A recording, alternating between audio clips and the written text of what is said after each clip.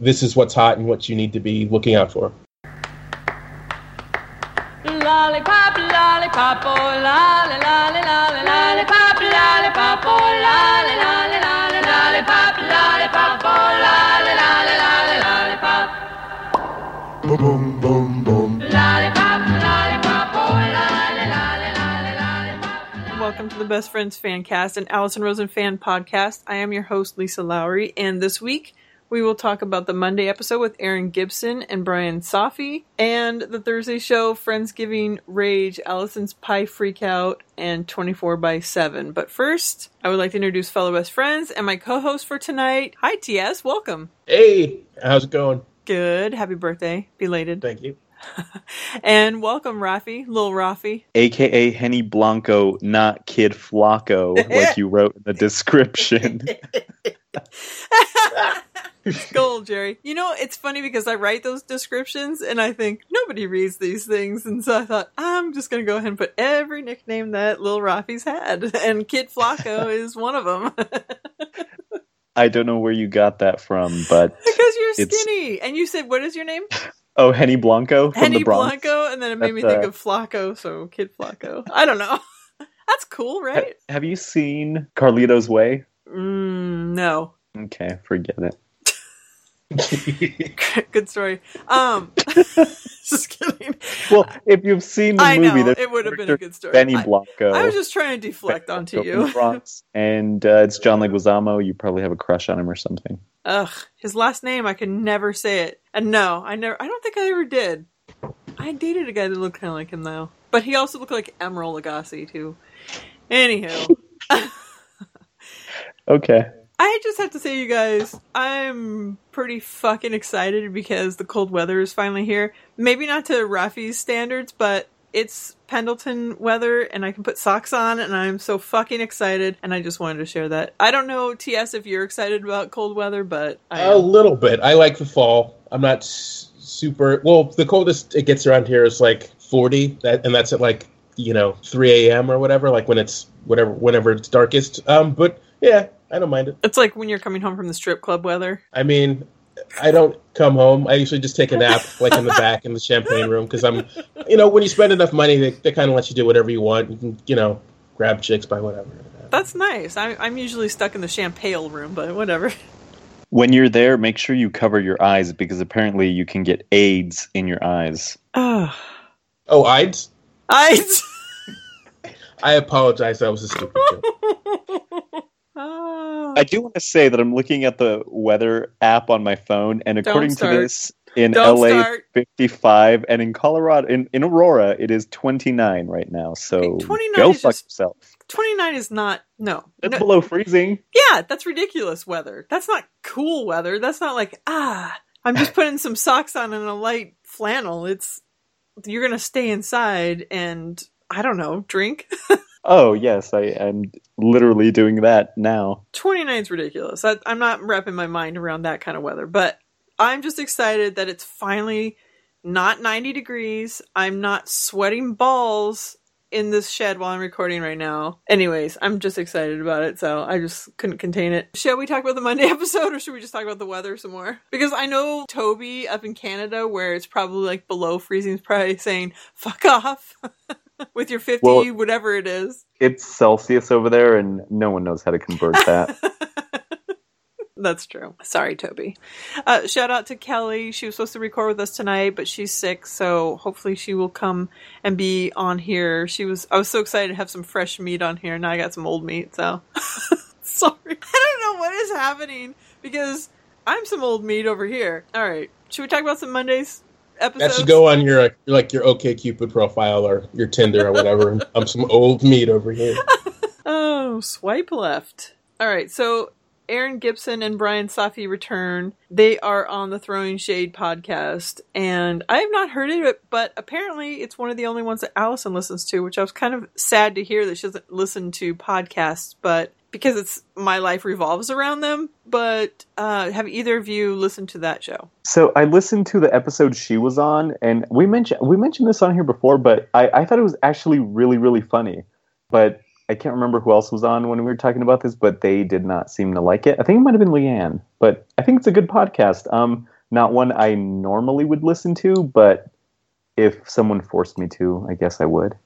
If Alison's on, you're like, okay, I guess I have to. Well, based on this episode, I probably wouldn't listen to their show, but not because I didn't like them, but I just have, I don't know, I have so many other shows that are so great that they didn't strike me as, ooh, I need to seek out their shows, so maybe I need to give it a try and not judge it by this. But TS, do you listen to Throwing Shade? I listened sort of similar. I listened to the one Alison was on, and I liked them last time they were on her show. And I liked them again this time, but I haven't really sought them out to really give them an honest listen. Yeah, I think... Did you think that it was interesting that... I don't know if all three of them were kind of, don't really listen to podcasts, so podcasters not listening to podcasts. Did you find that strange? Or, I don't know, maybe there's a lot of people that are in TV that don't watch TV, which seems weird to me too. But... I think it's a similar thing. Like, it wouldn't surprise me if, like a radio show host didn't listen to other talk radio, or it's a similar sort of thing. I think they spend enough time working on the creator side of it that they're maybe not super interested in a ton of podcasts. Especially, like, it wouldn't surprise me if Alison didn't listen to Marin that often or other interview style podcasts, since she thinks of that as sort of something she does already, as opposed to something that's a little different from what she does. Yeah, I wonder what kind of show she would be into. I have we ever asked her? I know before she's kind of mentioned a few, maybe a long time ago, but I don't know if we've ever asked her. Maybe we should, on the next Patreon live stream, ask her what kind of shows she listens to, but it sounds like not very many. And I know they were talking about different, podcast, different things that are like topics that are on podcasts where you just listen to it as sort of like a warm hug or like a comfortable, like you tune in to hear the different people. And I know like with ARIYMBF, that's how it is, especially the Thursday show. You tune in to hear those familiar voices and just kind of feel comfortable, where the Monday changes it. So it kind of like has a different feel to it. But I think that's why I return to the same podcast. It's those same voices and the same, like, you want to know what's going on in people's lives. It's not necessarily a gimmick where I think, I don't know, Rafi, you and I, or maybe you were talking about, you and Megan were talking about all these famous people that are starting to come out with podcasts. And I thought, who wants it? Like, I don't want to listen to that. I want to listen to real people talking about their daily lives. Not, I think we said Brad Pitt. Like, I don't want to hear his podcast. So just about crunches, actually. It's just him talking about doing crunches.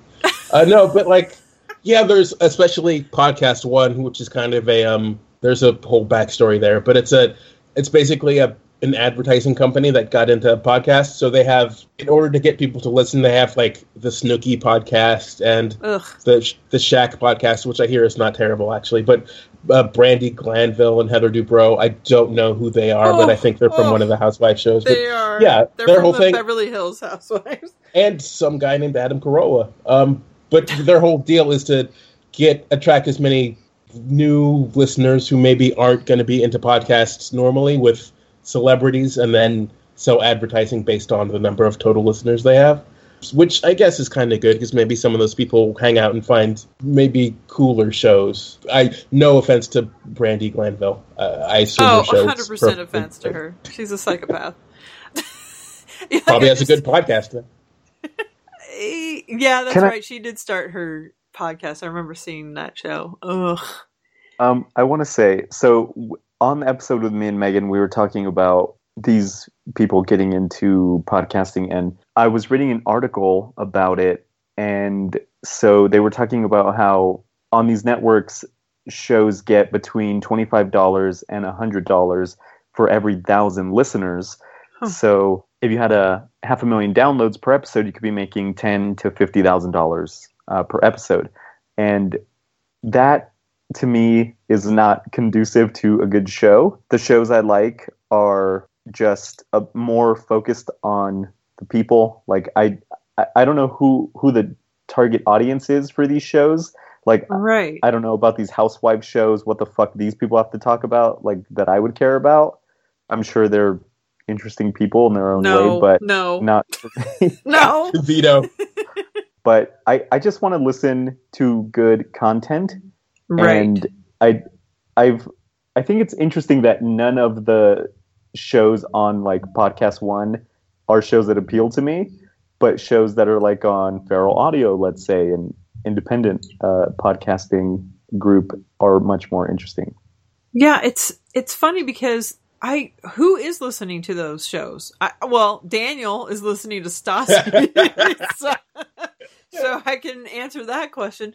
But I don't know what they had to say. The thing is I was watching those shows religiously and never tuned into any of their podcasts because I thought, no, this is frivolous. I want to see their train wreck of a life on TV for some reason, but I don't want to hear them talk. And I don't know. They all have something. A lot of the New Jersey housewives came out with cookbooks, and some people came out with this and that, and they're all becoming rich, pretty much doing nothing, but they have a name so they can make it. And now some people, they realize that podcast maybe is the wave of the future, so they're going to get into talking, or maybe they just love their opinions so much that they're like, we should probably be talking about ourselves more. I think that's part of it, yeah. I think certain people are just people who love to talk and tell people how it is or whatever, and it's easy to get them to host a show by flattering them and saying, oh, you're so interesting, you have such a fresh take on blah blah blah. Also, Podcast One in particular, they pay these people to do these shows, but they keep a lot of the profit. So the reason there's not more independent, smaller podcasts on that network is because they're kind of like a record label almost. They will take a chunk of the profits, sort of like Alison was talking about at the former employer's workplace, where they will take a big chunk of your advertising or whatever. So it's not necessarily a place that would attract people who are more knowledgeable, but more a place for people who have some sort of celebrity they're trading on, whether it's, a reality TV show or radio hosts or something like that. Yeah, the person in charge of that is smart, because to get on the reality TV train is pretty good. Because people are listening, apparently. I've never been tempted to listen, but tonight I think, maybe I should hear what they're talking about just to make fun of it, but then what if I like it? Well, you have to quit the show. Lose all your street cred. No, it's funny you should mention the person in charge of Podcast One, because Norm Pattis is, I think it's Norm Pattis. He was a radio executive guy. He recently there was audio that was leaked by, what's her name? She was on the show. She was Heather on McDonald. Alison's show. Yeah, Heather McDonald released an audio, sort of behind-the-scenes audio of him sexually harassing her. What? The mics were still recording after she was in the middle of doing a live read, and he started talking about he wanted to field test her boobs or whatever. Oh. So yeah. I'm not a fan of Podcast One for a couple of reasons. Most of them having to do with their business practices, and I think they're kind of least common denominator that way. But it's also understandable that since they have 1,000 shows on their network, you might like one of them. And I wouldn't hold it against anyone if they like, Chris Jericho's podcast or whatever. What's going to suck is it driving all the little podcasts, the interesting ones out. That's what was so cool about podcasting, is just literally anybody can do it, because I am. I don't know. It just seems so, I don't know, raw, just real. It was just such a different form of entertainment. And when these people come in and do it, and it's just going to change it. But I just hope it doesn't snuff out all of the interesting, fun, ridiculous, contented shows. Yeah, I don't think it will. I mean, I think the BFFs of the world will still, survive because like you said, anyone can do it. Obviously, it's never going to be a, $1 million business for, let's say, you, Lisa. But like with everything, you have to look so hard for the good stuff sometimes. Yeah. But it's all there. I know. I look at people like Dana Gould, who I feel like has one of the best shows out there, and he's not making a living off of it. But I know Alison is, though. I mean, she's I don't know, she always seems to get all these new sponsors, and she's just really growing. And I don't really look at the iTunes ratings anymore. I used to look on there to see where she was at and everything. I don't know. It's kind of hard because if nobody's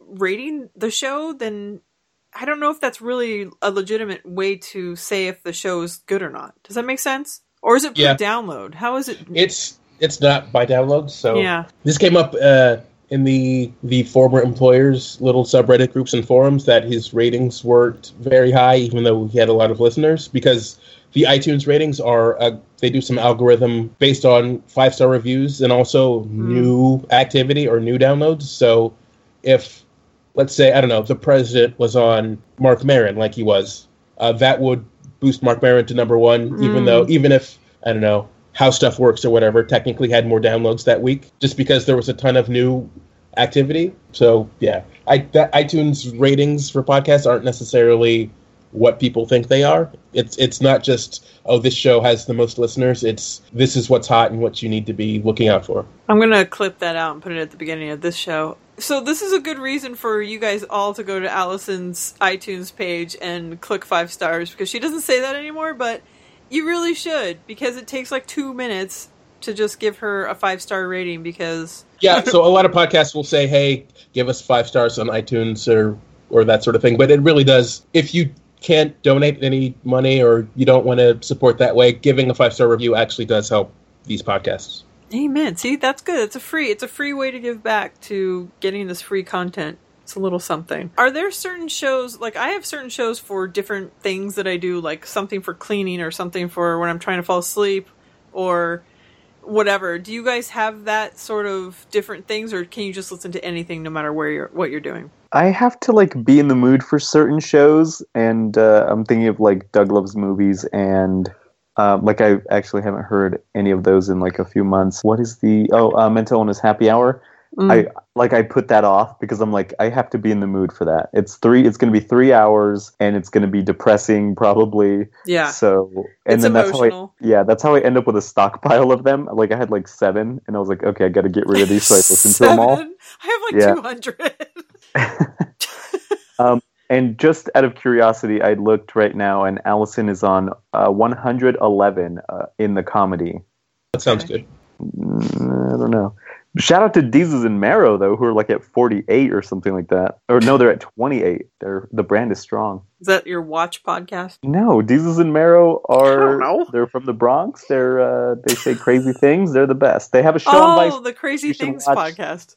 You should watch them on Viceland. I'm going to have to cancel my cable because they just took my Viceland away. But you can watch it on Viceland.com. Deezus and Marrow, great show. Okay, I'm not writing that down. So, time of day is actually a big thing with me for listening to podcasts and radio and even music. Like, I can't listen to music early in the day. I have to do that in the afternoon just because I don't feel like hearing music for whatever reason. And even the podcasts I listen to, like, I'll listen to political talk stuff in the morning just because for whatever reason, it's easier to digest. Whereas if I were listening to Alison's show, probably more in the later afternoon or evening, or going to sleep, I used to listen to certain podcasts. And it's not because I don't like them, it's just because there's something soothing about them. Oh, I'm forgetting the name of the podcast. Well, Go Bayside, which is April Richardson's podcast. I think partially just because I've heard all the episodes and there's something sort of familiar about it, and also I kind of love her voice, so it's comforting to go to sleep to. And also The Flophouse, which is a comedy podcast about bad movies, which is, I don't know, it's just... There's something comforting about the tone of the show. I have the same thing where if you said, "Oh, I listened to this show to go to sleep," it is not anything bad. You're right; it's that comforting. Before it was Larry Miller, and now it's Gilmore Guys, which is probably going to be going soon.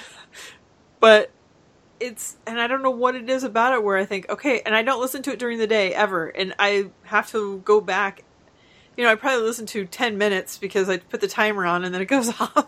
And I think, okay, it takes me like a week or two to get through a 3-hour episode. But with Larry Miller, it's a quick 30 minutes. And it used to be when I was cleaning, I listened to Larry Miller. And then it became Alison's show because I was with Larry first and then Alison's show. And then when I started really liking her show, I'm like, I don't want to be cleaning because I might leave the room and miss something.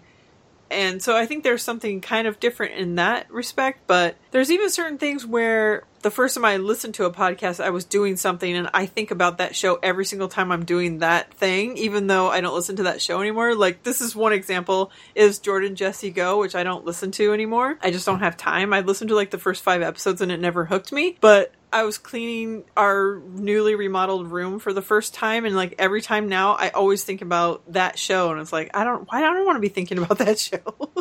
Do you guys have that like weird? Now you're crazy. Well, that's true.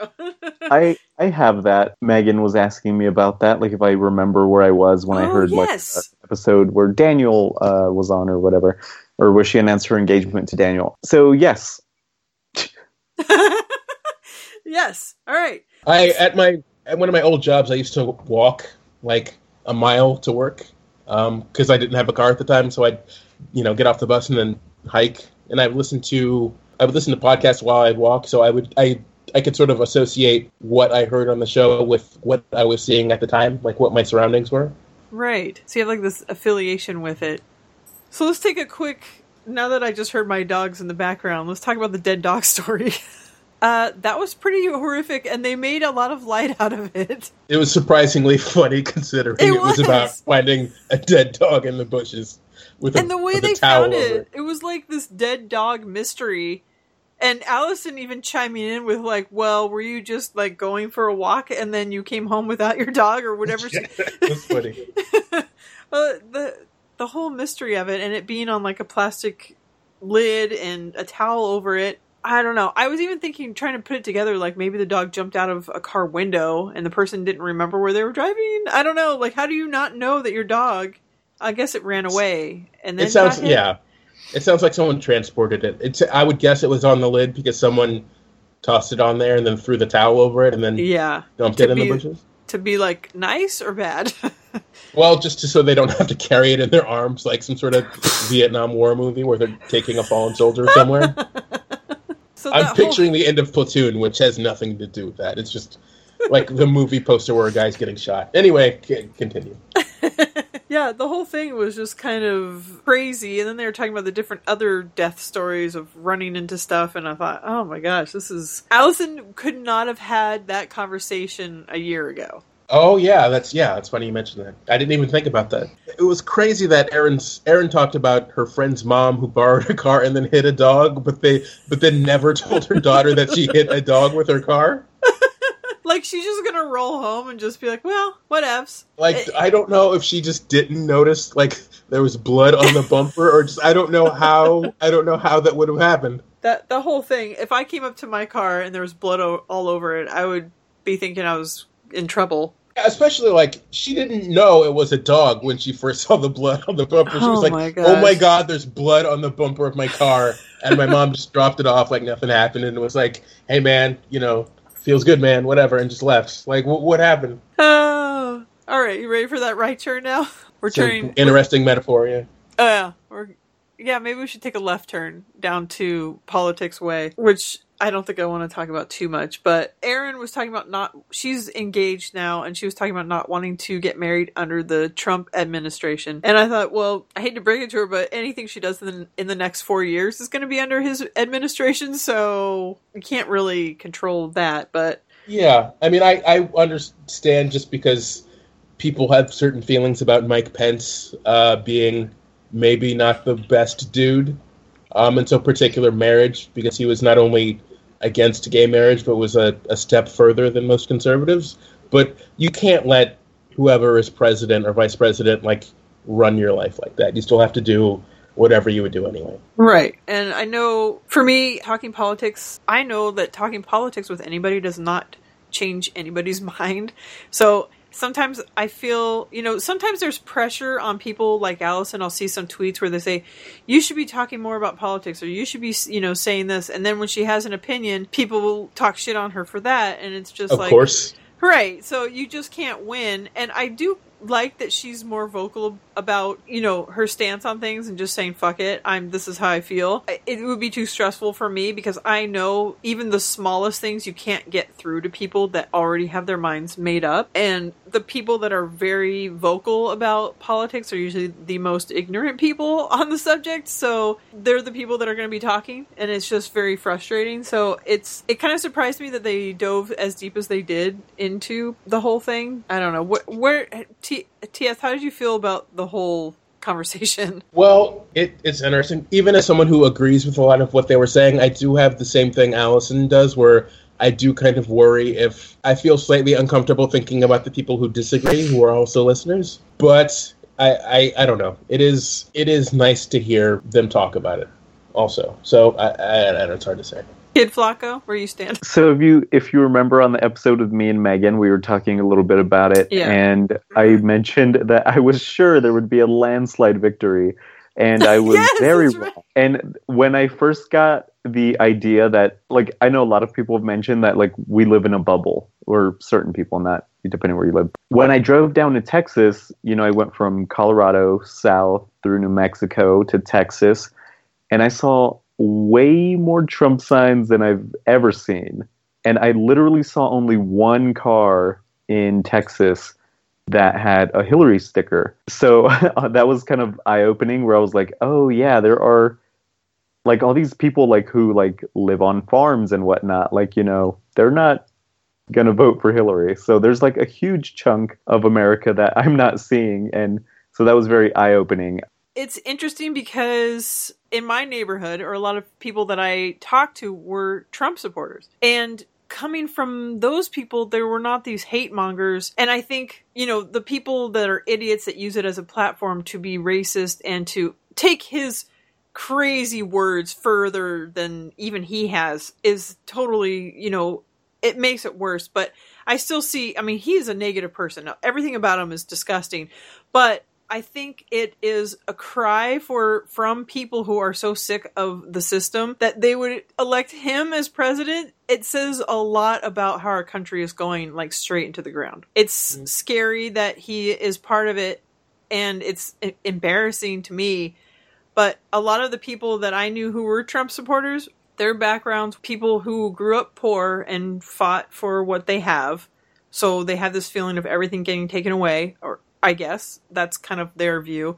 And then the other people are people who are not from this country and they're legally here and they want to change also. So it was interesting to have those two backgrounds and points of view of talking to people where English is not their first language, and they're telling me they are Trump supporters, and I'm just shocked, to hear these and have them tell their stories about where they stand, and that the fact that Trump is their answer is it's sad. But to see that side of Trump supporters that aren't like these crazy militant racist people, they're like the picture you tweeted about with the guy with like the 14 bumper stickers about getting rid of illegals and Muslims. After Trump was elected, it grew to more, but I thought, I'm not posting anything else. He covered his back window. He can't even put it in reverse anymore. There was like a whole sentence on the side of his whole thing just saying, you stop pouting and get on the Trump train, or something like that. And I had my kids posing next to it, and I thought, I'll probably not post that. And, I had the idiots, tweeting me about it saying, oh, because he's pro-gun, he shouldn't procreate. I'm like, yeah, that's why I took a picture of his car, because of his pro-gun sticker. Well, it's interesting. Well, it kind of, the fact that people would overlook all the crazy bullshit and then be like, oh, so you're saying he's anti-gun, is actually kind of representative of what a lot of people were doing. And see, that's the other thing. Then you have these people that can't think straight who are allowed to vote. So now we're where we're at. And I feel like this whole bipartisan system is crap and needs to be changed. And I think electing Trump is not going to fix that, but I feel like it's a cry for help from people that are just like sick of everything the way it is. But it's not an answer. So I don't know. I'm not trying to apologize for any Trump supporters. I'm just saying I've seen the other side before he got elected. I was like, he's not going to get elected. The same way you were saying, Rafael. I'm like, there's no way. He's a clown. He's a joke. There's no way that's going to happen. So it is funny you mentioned people who come from other countries or who English isn't their first language gravitating towards Trump. Well, his message was very simple, and I don't mean that to offend any Trump supporters, but it was very much, hey, I'm going to be strong, we're going to be strong, we're going to get rid of terrorists, we're going to make more money, make America great again. Whereas, as they said on the podcast, like, the idea that Hillary's message was basically like, things are pretty good, they're better than they were, but they're not perfect, but I'm going to make them better, vote for me, is like it's not really an exciting or arguably not a good message, even though I would consider that to be more legitimate than the former, which is very much making a lot of promises about a lot of bullshit, kind of. Right. I agree. I totally agree. I just think the whole system is fucked, and I think we're such a young country to have our country going. down into the ground as fast as it is. Like, we went up like a rocket and we're coming straight down and going to crash and burn. And I think that he might be driving that rocket into the ground for us, but I don't know. No, it's important that you pointed out that these Trump supporters who aren't like lunatics, other than the guy with the bumper stickers who is 1,000% a Trump voter. Yeah. That's what you see in the media, where you see all of these people with their stickers and they're burning things, and it's like, okay, insane people. And you know what's really sad? In my neighborhood, we had one person that had a Hillary sign, and it actually got stolen from her front yard, and I was furious. And I'm like, that's anti-American for starters. And to the fact that someone would go onto someone else's property and steal the sign, and I know who it was. I'm pretty sure I know who it was. And this is the other person that would vote for Trump. Are a lot of people I've talked to are veterans. They're anti-Hillary because of Benghazi and a lot of other things. And this guy would not stop talking about Hillary being horrible. And I'm pretty sure he stole the sign because he lives right next door to her.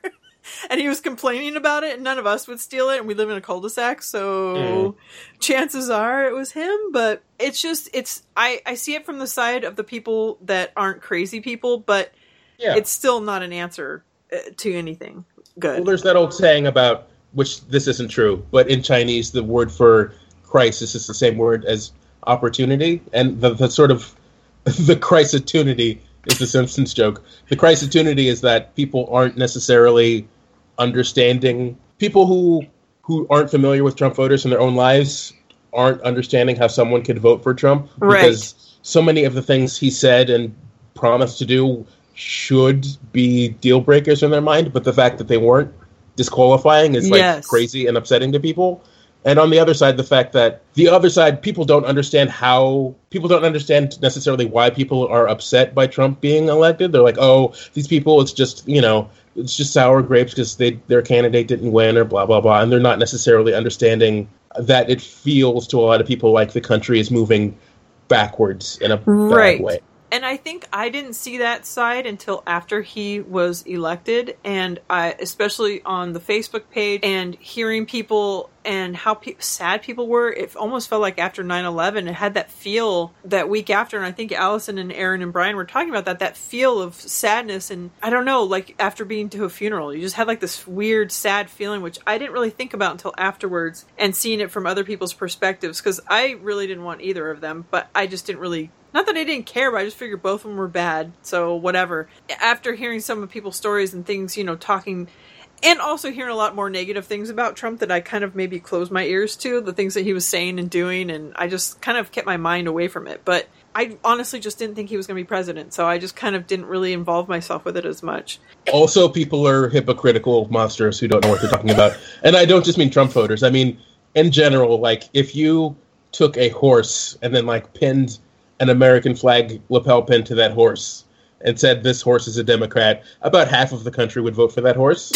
And same with Republicans. Like, there's, like, after 8 years of a Democrat, a Republican is probably going to win, and vice versa. So a big part of this is just the natural going back and forth of the country between parties. So I don't know. It's not, like you said, it's not like everyone who voted for Trump is the worst among Trump voters. It's just that people are freaked out, I think kind of rightfully so, that the person who ran kind of ran saying a bunch of crazy things, and then people were like, yeah, but I don't care because it's someone different.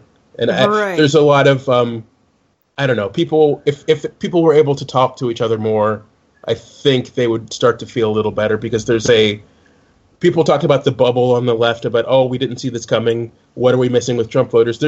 As a guy who listens to a lot of conservative, like right-wing talk radio, who is not conservative myself, there's a crazy right-wing Facebook bubble, talk radio bubble, Fox News bubble, whatever. And I don't think they're seeing the other side either. So communication is going to be particularly important, I think, moving forward. I agree. And I think that with someone like Trump in there, it created such a divide amongst people that I don't feel like there's going to be as many conversations as there's going to be fights and retaliation or judging. And I don't know. I just feel like there's going to be more of a division of people. Does that make sense? Yeah, but I don't know. It's kind of inevitable. I just hope it doesn't. I hope it's within the normal range. Really. Right. Because people forget about how shitty the 60s were and all that kind of stuff. Like, this isn't the first time people have been super divided over stuff, or even going back to, like, 2005 when everyone hated Bush. Like, it's not the end of the world. It's just that people are kind of understandably bummed out from my point of view. Yeah. So there's not going to be... I guess we can go back to the Civil War. That was probably the worst. Well, some of us would like to go back to the Civil War, and that's why the rest of us are voted for Trump.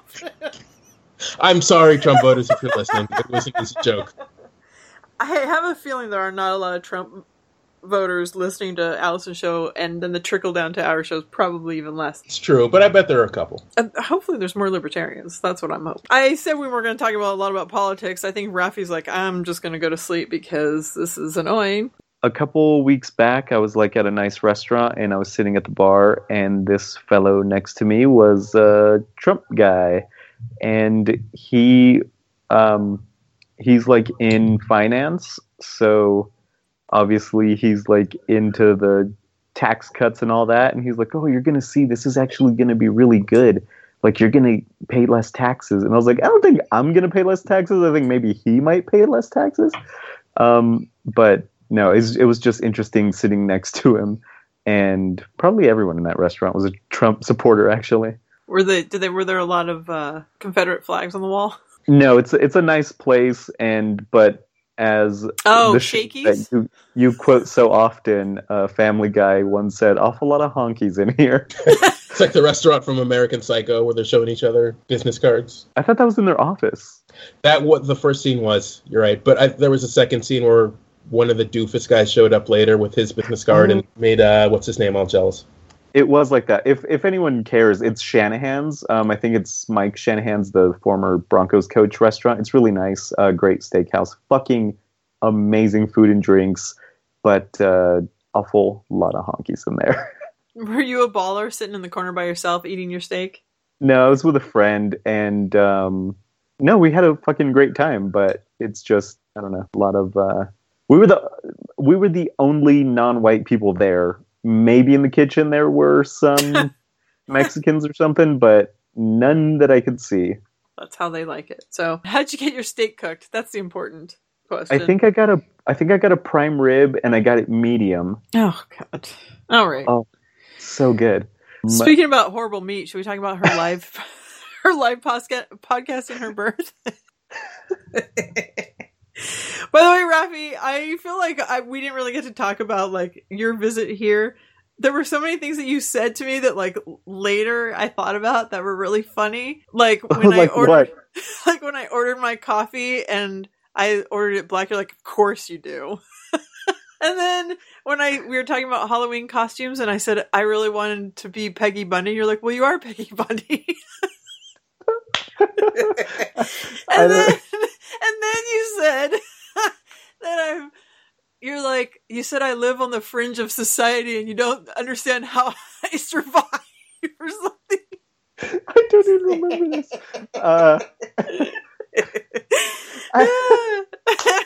Oh, that was a really fun trip.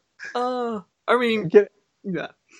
I just want to say, I know you know, Lisa, because you were there. We both made or were going to make the same jokes like 4 different times. Yes. And I told Megan, I was like, apparently me and Lisa are the same person. We share a brain. Right. Like I've never had that with anyone where we literally thought the same thing over and over. But yeah, I miss it already. Oh my God. What's Jerry's girlfriend that starts with a J? Jeannie? Where they're saying it's like Jeannie Stein. Jeannie something. Where they think the same things and they order a bowl of cereal. Oh my God. Are we Jerry and Jeannie? Yes! Oh, it was really fun. So I've been thinking about it since you left and I thought, every once in a while it comes up and I think of something else. I'm like, oh my gosh. I wish that your package came so you could open it on the air right now, but we can record something tomorrow. Okay. Like I said, some of the things in there are going to expire. I sent little Rafi a present, TS. I gathered that. I don't I'm curious. I'm curious if you just sent him like a rare steak. Like a man steak with a glass of port or something. I can't wait to open it. I don't know what I did to deserve this gift, but I'm dying to see it. You should know. Anywho. I should know. Now I'm so confused. We interrupt this program to bring you our new segment, Package Check. I know I mentioned Package Chat, but I think Package Check is better.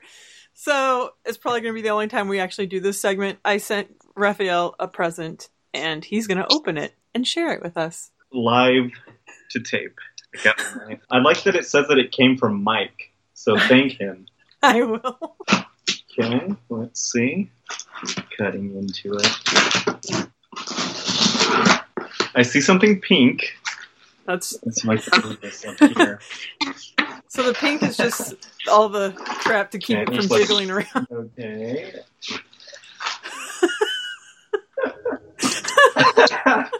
So first thing I see says Babka. That might be the thing. That might be the thing that's gonna expire. Okay, so the thing on top, it's a large. Oh shit! It's a large plastic bowl. Okay, so the bowl's kind of cracked, but it's holding together. Oh my fucking! Okay, hold on. So up top, we have a mini chocolate babka. It's kosher. I think it's still good. Okay, good. That might be expiring, but I didn't check the expiration date. I think it says February of 17th. Okay, there's one thing in there that's December. We have a can of New England style crab bisque.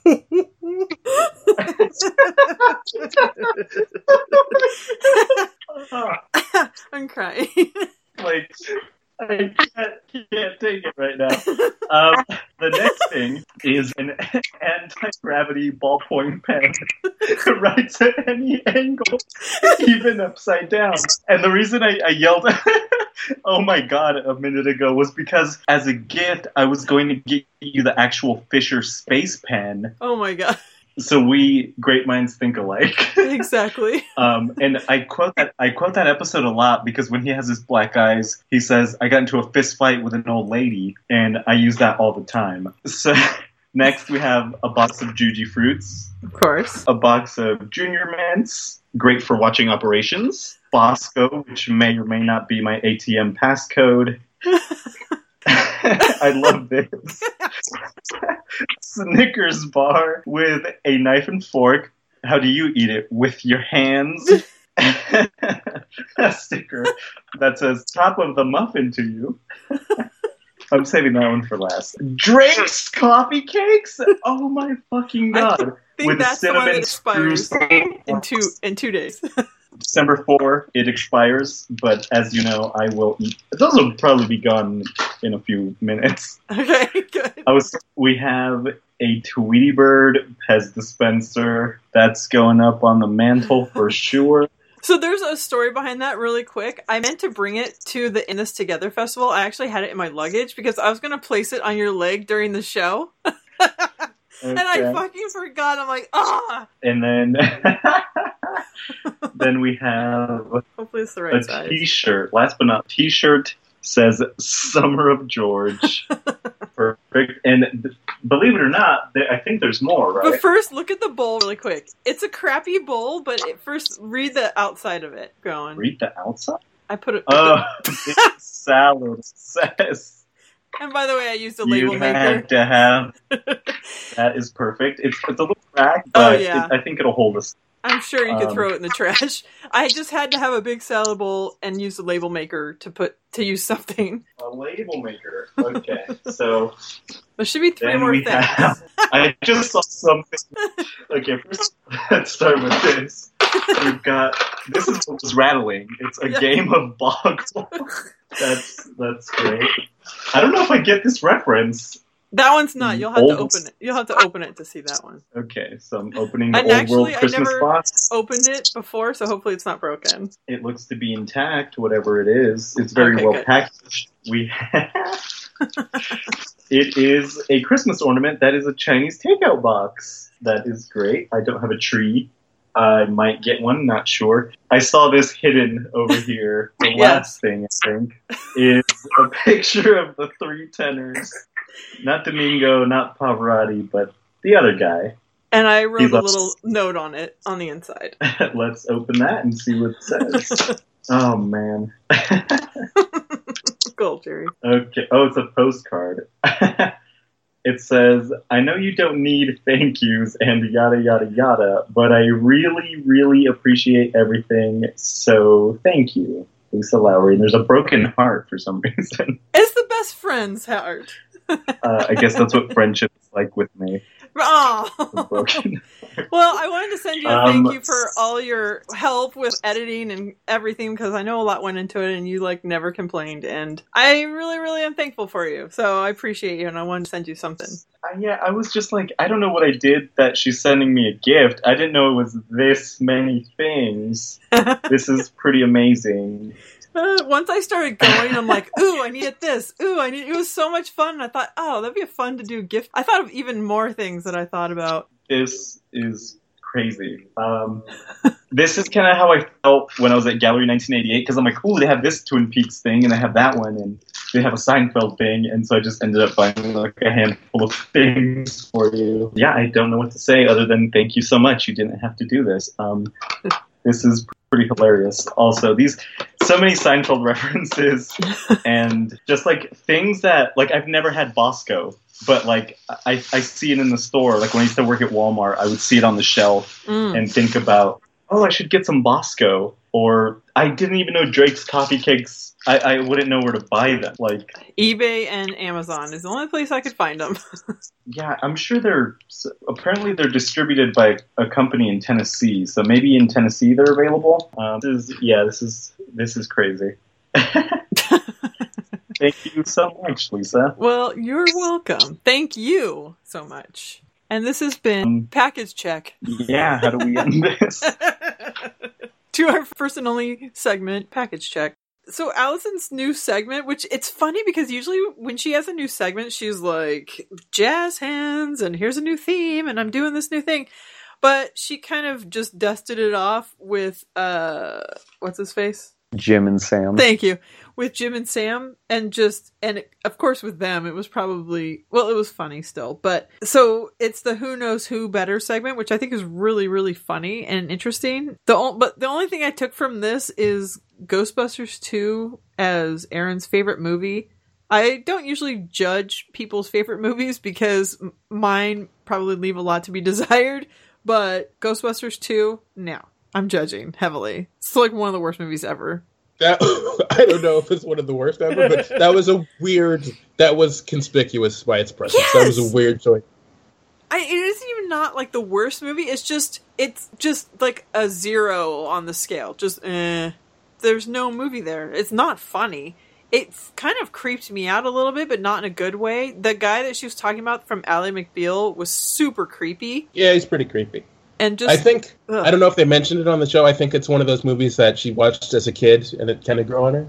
That's like saying Poltergeist 3 is your favorite movie. It just makes no sense. Isn't that the one with the We Are All Gonna Die guy? I think both of those kind of were in the same level of movie with me. I'm like, those were creepy. Actually, that one was creepier. But Ghostbusters 2, that was the weirdest favorite movie I've ever heard, I think. Okay, so now we have to go around and say, because I'm sure, Lisa, yours is from the silent era. I know TS is into some...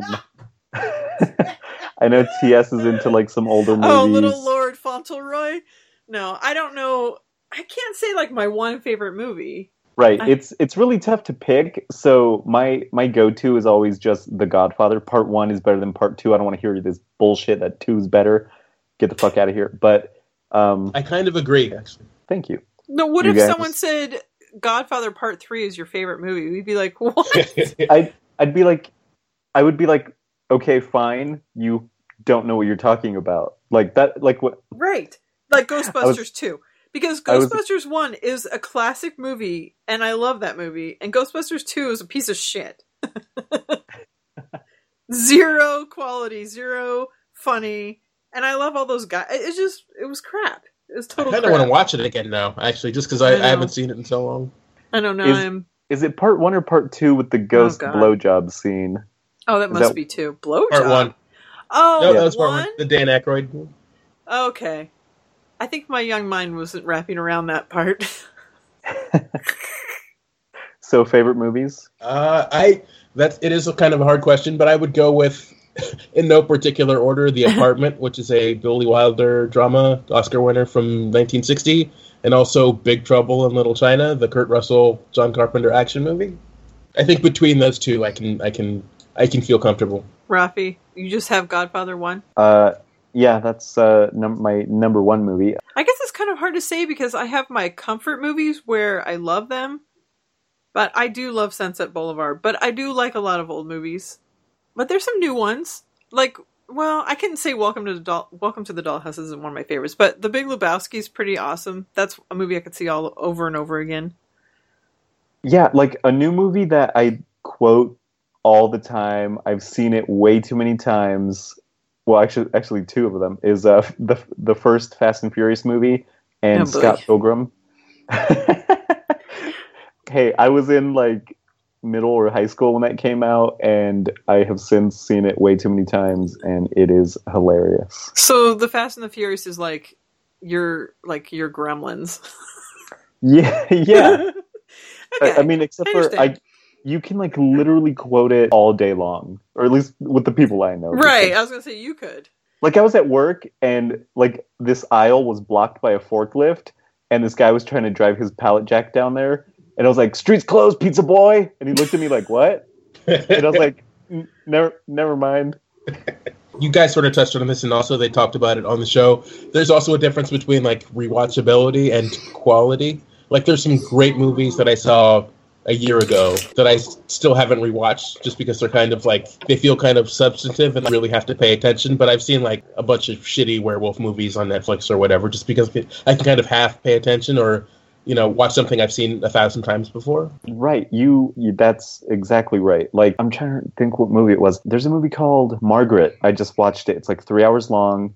It was really good, and I'll never watch it again. Yeah, I heard that was really good. But yeah. I've seen a lot of those kinds of movies where like, oh, that's really, really great. I'm never going to see this again, though. Like Rochelle. I don't know what that is. A pretend movie? It's not. It's very real in my mind. It's a young girl's erotic journey from Milan to Minsk. It's nothing compared to Channel or Sack Lunch, so... Don't you just want to know how they get in there? I had to bring it to Seinfeld at least once. Yeah, I judged that. But do you like the new segment? I do. It's worked out well. Before, I haven't been crazy about doing multiple guests on a Monday show because it hasn't worked out consistently. But she's done it a lot, as I mentioned on the Thursday show. They've done it a bunch of times in the last couple months, and it's been going pretty good. So, yeah, as far as the game goes, it's pretty good. It's good. Well, it is good. So when I like it a lot, I like that she's having two guests at a time because it's less interviewing, more conversational. Right, yes. But so the whole time they play this game is, I think, like, how well do I know my friends? Because like I'm like, would I know these things about them? Ooh, and interesting. I'm actually a bad friend because, well, like when she asked for their birthdays and they didn't know each other's birthdays, I'm like, that's kind of crazy because mostly I know my friend's birthdays. Brand literally called me on his birthday and I didn't know, so I'm a shitty person. Did he call you to tell you it was his birthday, or does he just not have any friends? Other friends? I forget why he called, but I feel like there was a reason. But I was like, yeah, I'll call you next week. And literally the next day, my friend was like, it was his birthday yesterday. I was like, oh, shit. This is the number one reason to have Facebook, and the only reason. Yeah. Well, see, I was going to say, the second reason is the Best Friends Fancast private page. It's like phone numbers. No one knows each other's phone numbers now because they just put them in their phone. Like, people just put birthdays, like, it pops up automatically now, so I don't think people memorize them as much. But I think some people lie on Facebook. I know Ashley, shout out to her, even though she doesn't listen, she was getting, like, happy birthdays in, like, June or May or something, and she's like, it's in my Twitter profile. Like, why are people saying happy birthday? But so I think maybe she put the different one on Facebook or something. And some guy on my friends list, it came up with a notification saying, hey, happy birthday to this guy. It was like, I remember he said his birthday was in February because we used to work together, so that's kind of weird that it's popping up in October. I think it's like a test to see who really knows my birthday. Right. Who And by really the way, if you have to test me, fuck off. And also, I've also started a thing where I don't say happy birthday to anybody on Facebook unless I'm like, unless I talk to them and like see them or like hang out with them. If it's somebody I haven't seen or talked to in a year, then I'm not going to say happy birthday to them on there. Is that weird? Like, I don't... No. Because I'll get happy birthdays from people that I haven't talked to forever, and it's like, okay, cool. Because Facebook told you, cool. That I'm not a fan of, where it's someone you don't even know, and they're like, oh, happy birthday. And it's like, yeah, thanks, whoever you are. Where's my present, dickhead? I had something weird happen to me this week. I got a direct message from Becky. Shout out to Becky. And she sent me a tweet from Greg Heller. So I sent back like, oh, that's funny, whatever. It was, I didn't know what it had to do with because we weren't talking or anything, but it was just like, okay, that's funny. He's a funny tweeter. And then she tweets back or sends me a message back. She's like, I didn't send that. I don't know how that's got sent to you. I know how. On the iPhone Twitter app, I don't know if she has an iPhone or if that's what she uses, but there's like an arrow. I'm looking at my phone. I can't. If you're looking at a tweet, you can. Oh, that little like half triangle part on the right side. Okay, so if you're like looking at your phone on the iPhone Twitter app, there's like there's an arrow to the left. There's like a retweet circle arrow. There's a heart, and then there's an envelope. If you touch that envelope, it says send privately, and then it shows all the people that you've DM'd recently. And if you touch one of them, it'll send that tweet to that person, like, hey, check this out. But I almost accidentally DM people like that because your thumb just slips. Okay. She's like, I don't know what that is. I thought, all right, well, it was funny. It was something about South African something. I don't know. Oh, it was the barbecue joke. I forget what it was, but it was good. Yeah, she sent me that, and I thought, I don't know why she wants me to read this, but it's funny. Do you guys, either of you, have anything else to talk about from Monday? It was funny when Erin, she was talking about going to the gym, and she accidentally said, I was at the gym last year instead of last week. Yeah. And Bryan and Alison were both like, same, at the same time. That was perfect. That was funny. And you know what, Rafi, you're right. Like, the dynamic between the Monday episode with 3 people, usually it's kind of, sometimes it's off, but the last few times it has been less interviewee, but you're still getting a lot of information, and it's just a group of people hanging out and talking about their stuff and whatever. And it's more light and fun. You could tell with that kind of relaxation where they just kind of like bounce off each other like that. That's the familiarity. That's pretty cool. Randomly, so Alison mentioned she used to call 411 to like stalk her crushes when she was younger. Oh, yes. Do you have any stories about that? I don't know. I don't think I ever called 411, but I would do like before star 69. I would call and hang up where you hear them say hello. Oh, you weirdo. Yeah, when I was a kid, I actually only did it once or twice. I used the white pages to look up like some friend of mine from class. No, it was a dude. It was a platonic thing. But it was just like, hey, how's it going? He was like, hey, because he had no idea I was going to call him. So it was just me randomly calling him out of nowhere. But I was like, like 13 or whatever. It just seemed like a cool idea. I love how Alison was kind of wondering if 411 still exists, and I thought, I still use it. For what? But I guess I'm old. I guess like now you could just go to their like a website and then find their phone number and then go through that. But a lot of times I just click 411 to get a phone number for something. The only time I even say the word 411 is when I'm rapping along to What's the 411? Biggie's verse. Yeah, I've literally never called 411, I don't think. Are you serious? Okay, well, I guess. Like, what is just information about businesses? I don't even know. Like, if I needed a phone number for something. Can't you just check the white pages? Check the yellow pages or whatever? Don't be racist with or me. Yellow, whatever, depending on what it is. Yeah. I throw that thing in the recycling bin as soon as it lands on my front porch. So, I haven't used the white or yellow pages in a dozen years also. So, to be fair, I didn't use that either, but I would just Google something. I guess it's just because I'm old, so I'm just used to doing that. But Alison's older than me. What the hell? All right, let's talk about the Thursday show.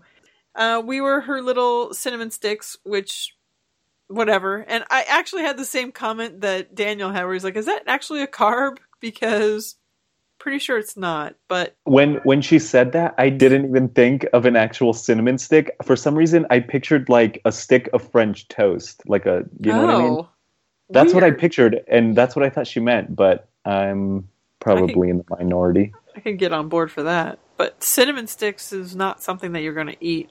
I did have a brief evening of trying to smoke one once, but I was young and didn't know what I was doing. I'm sorry, we're gonna have to pause here. What happened?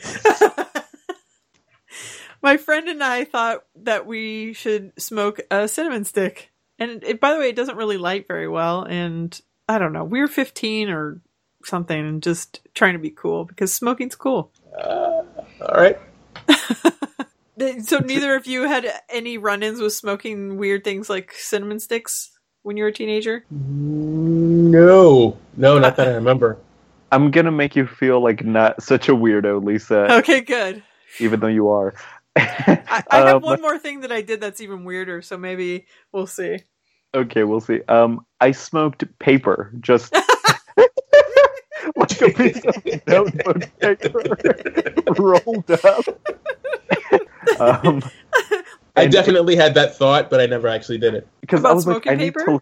Yep. Yeah. See, I was like, I need to learn how to smoke, but I can't access cigarettes at the moment. So I was like, how do I do? Oh my gosh. And if you're gonna smoke cinnamon, you have to grind it up first and then put it in your rolling paper. Try and light a stick. It's like incense. It's wonderful. I also, there's a whole story behind this too, but I'm not going to go into it. But I did snort cremate, like coffee creamer. Okay. To be cool. Okay. It was with the same friend, by the way. I'm not friends with her anymore. She was a bad influence on me. I'm just kidding. I was just young and dumb. Do you guys know what Lucas is? No. It's like this salt and chili powder candy for Mexican kids. It's a terrible candy. Anyway, I heard, or I think in school, like kids would snort it just to like show that they're tough or something, or stupid. I don't know, but I never did that. Mm-hmm. Oh, some friend of mine paid some other friend like $5 to snort wasabi. Oh, yeah, this is in the days of Jackass, though. I think Jackass really ruined it for everybody that's growing up. Well, speaking of like disgusting things to eat, well, they talked about Jelly Bellies and, you know, not eating a handful. First of all, I don't eat handfuls of candy in the first place. I eat them one by one, and like I like to taste each one. But I'm not a big Jelly Belly fan. But they were talking about but we talked about this before too. But the Bean Boozled Jelly Bellies, where like one is toothpaste and then the other one's, you know, not something disgusting. Or I think they talked about, it wasn't dog shit, but there was dog food, booger. It was like a vomit flavor, right? Vomit. Skunk, rotten egg, moldy cheese, like all of those. And, you know, you're not going to get those in the regular Jelly Bellies, but in the Bean Boozled, and I know we talked about this before, my kids did the Bean Boozled challenge, and it was so fucking hilarious. And I don't remember who else said that their kids did it. It might have been Joanna, I'm not sure. I need to post the video of it because we really thought we were going to get through the whole thing. I think there's maybe 14 of them. And I think they got through about 4 before they were just going to gag and they couldn't watch. They did not want me to post it anywhere. They couldn't watch it for like 6 months because they were like, no, we can't even smell Jelly Bellies anymore. Just anything about them. They're so disgusting. I don't know. How do you guys feel about Jelly Bellies? Terrible, gross ones or the regular ones? Regular ones. I'm not big into jelly beans. I am the lone defender of black licorice on this continent. My son loves black licorice. I don't know where he got smart that kid. from. Yeah, the Jelly Bellies, it's kind of crazy how they can get these flavors into something. And Jenna was talking about, you know, the combinations that they had to make and everything. And I'm just not a big jelly bean person either. I don't know. Rafi, you and I went to Dylan's candy bar while you were here, and I didn't see you jumping towards the Jelly Bellies at all. Yeah, I mean, every now and then, like, I remember my dad would eat jelly beans, and my mom likes Jelly Belly, but I think I need, like, the same flavor consistently to, like, just keep shoveling them in my mouth, but yeah, I'm not against jelly beans, but it is very low on my candy list. It is one of those things where at Easter, put one in my mouth. I'm like, all right, cool, I'm done. But then they have all these new, the better ones, like the Jolly Rancher ones or the other ones that are better, but still, or the Starburst ones. I got those last year, but still, it's a jelly bean. I don't know, not very exciting. Okay. But we should probably do the Bean Boozled challenge on here. I don't know if I can stomach it though. Well, talking about these weird flavors and whatnot, and how they can get either vomit or like a strawberry shortcake or whatever. It's got to be chemicals, right? Like, I've never been to the jelly bean factory, but I'm sure it's just weird chemicals that they mix up to make these flavors. Yeah, like, how do they get earwax flavored jelly bean? I don't understand what that... Ooh, first of all, who's the guy who tastes real earwax? Okay, so we were doing this, our friends had some of these, and we were like, oh, let's try some of them. And I think he had the earwax one, and he possibly had the booger one. He's like, oh yeah, it kind of does. I'm like, whoa. How do you know what it tastes like? And why are you agreeing with it, that they did a good job? I don't understand that. Maybe he's just... He's married to the girl that I smoked cinnamon sticks with when I was 15. So that's where that family is. There. I mean, there are ways you could taste earwax, but... Accidentally? Yeah, but I don't know.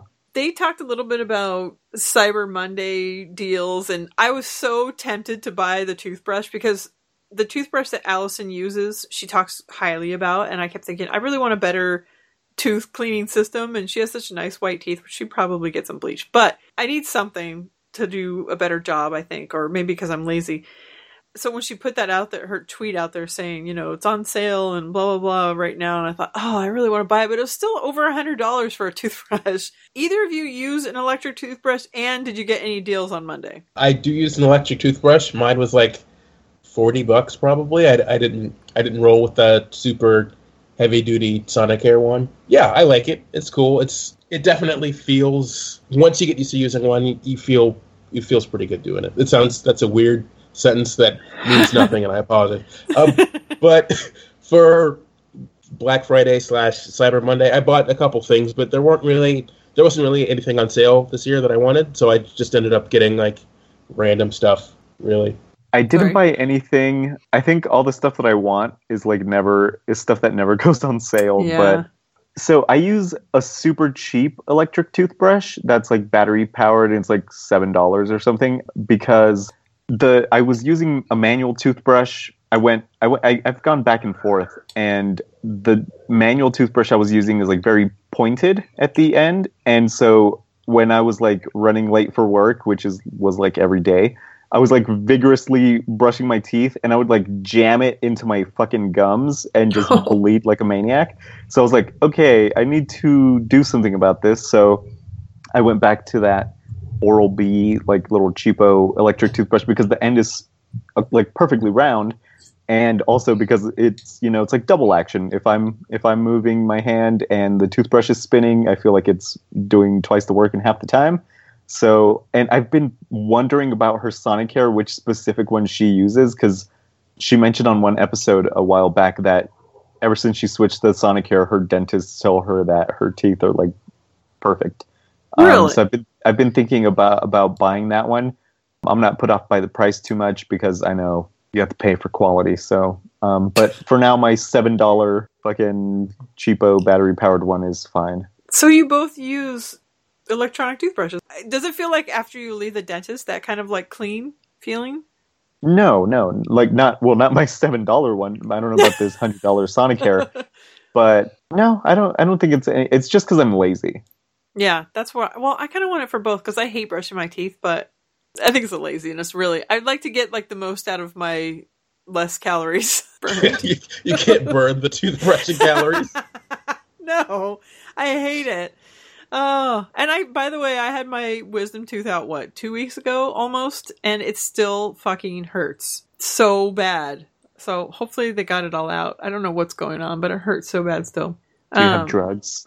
I ran out and I still didn't call. Actually, I do have drugs. I'm sorry.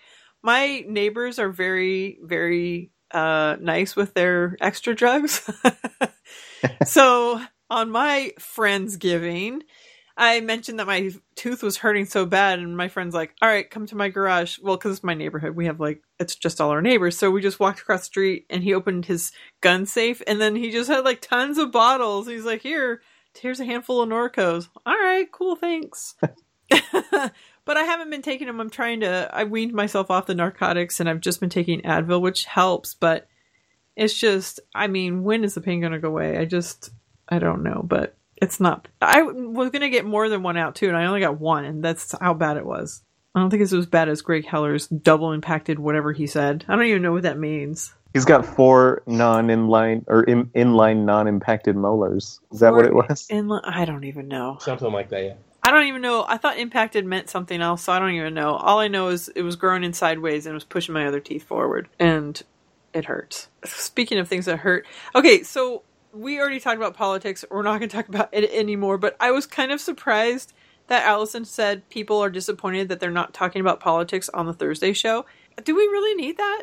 I mean, there are shows for that. Alison show's not really where you go to listen to that. So I think it's kind of strange that people are disappointed in it. Well, this came up in the Best Friends Fancast Facebook group. Like someone posted a thread that was like, "Hey, should Alison talk more about politics?" And there was kind of mixed replies to it. I understand it would be if you're following along with politics or you have an eye on that kind of stuff, like everyone did with the election.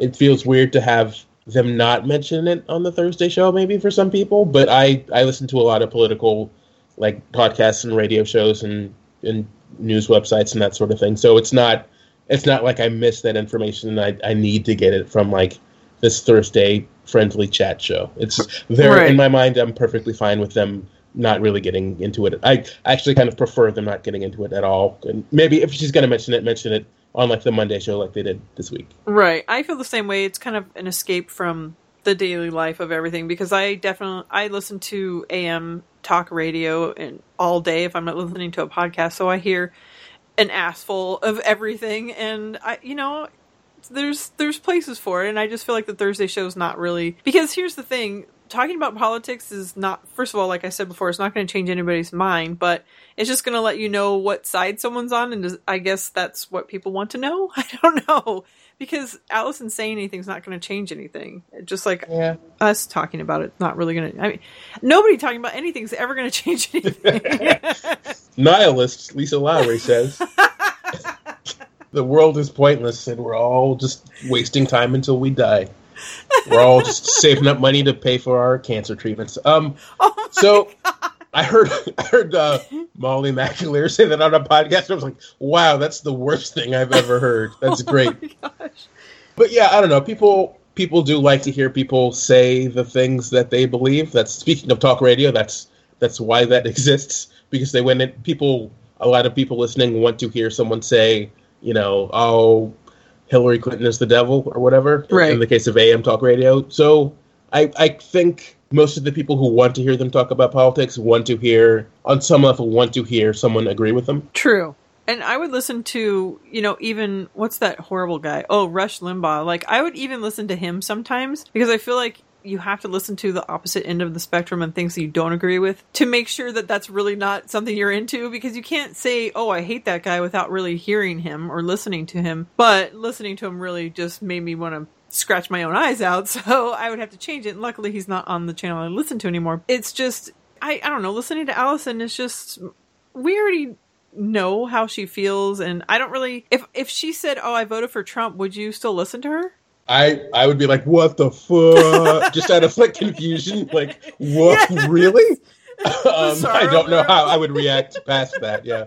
Yeah, it would be weird for sure. But then if she said she voted for Hillary, you'd probably say, yeah, I guess that. I mean, do we really need to talk about it? I don't know. And people think it's her civil duty to talk about it. And I think to some degree in some ways, but like we talked about before, once she says something, then they talk shit on her. So I saw someone tweeted her and said something like, you're cute and funny, just keep it at that, or something. Like, we don't need to hear your liberal side or something. Someone tweeted her just a couple days ago. I'm like, okay, you're damned if you do, you're damned if you don't, know? Get in the kitchen and make with the and where's my beer and where's my meatloaf?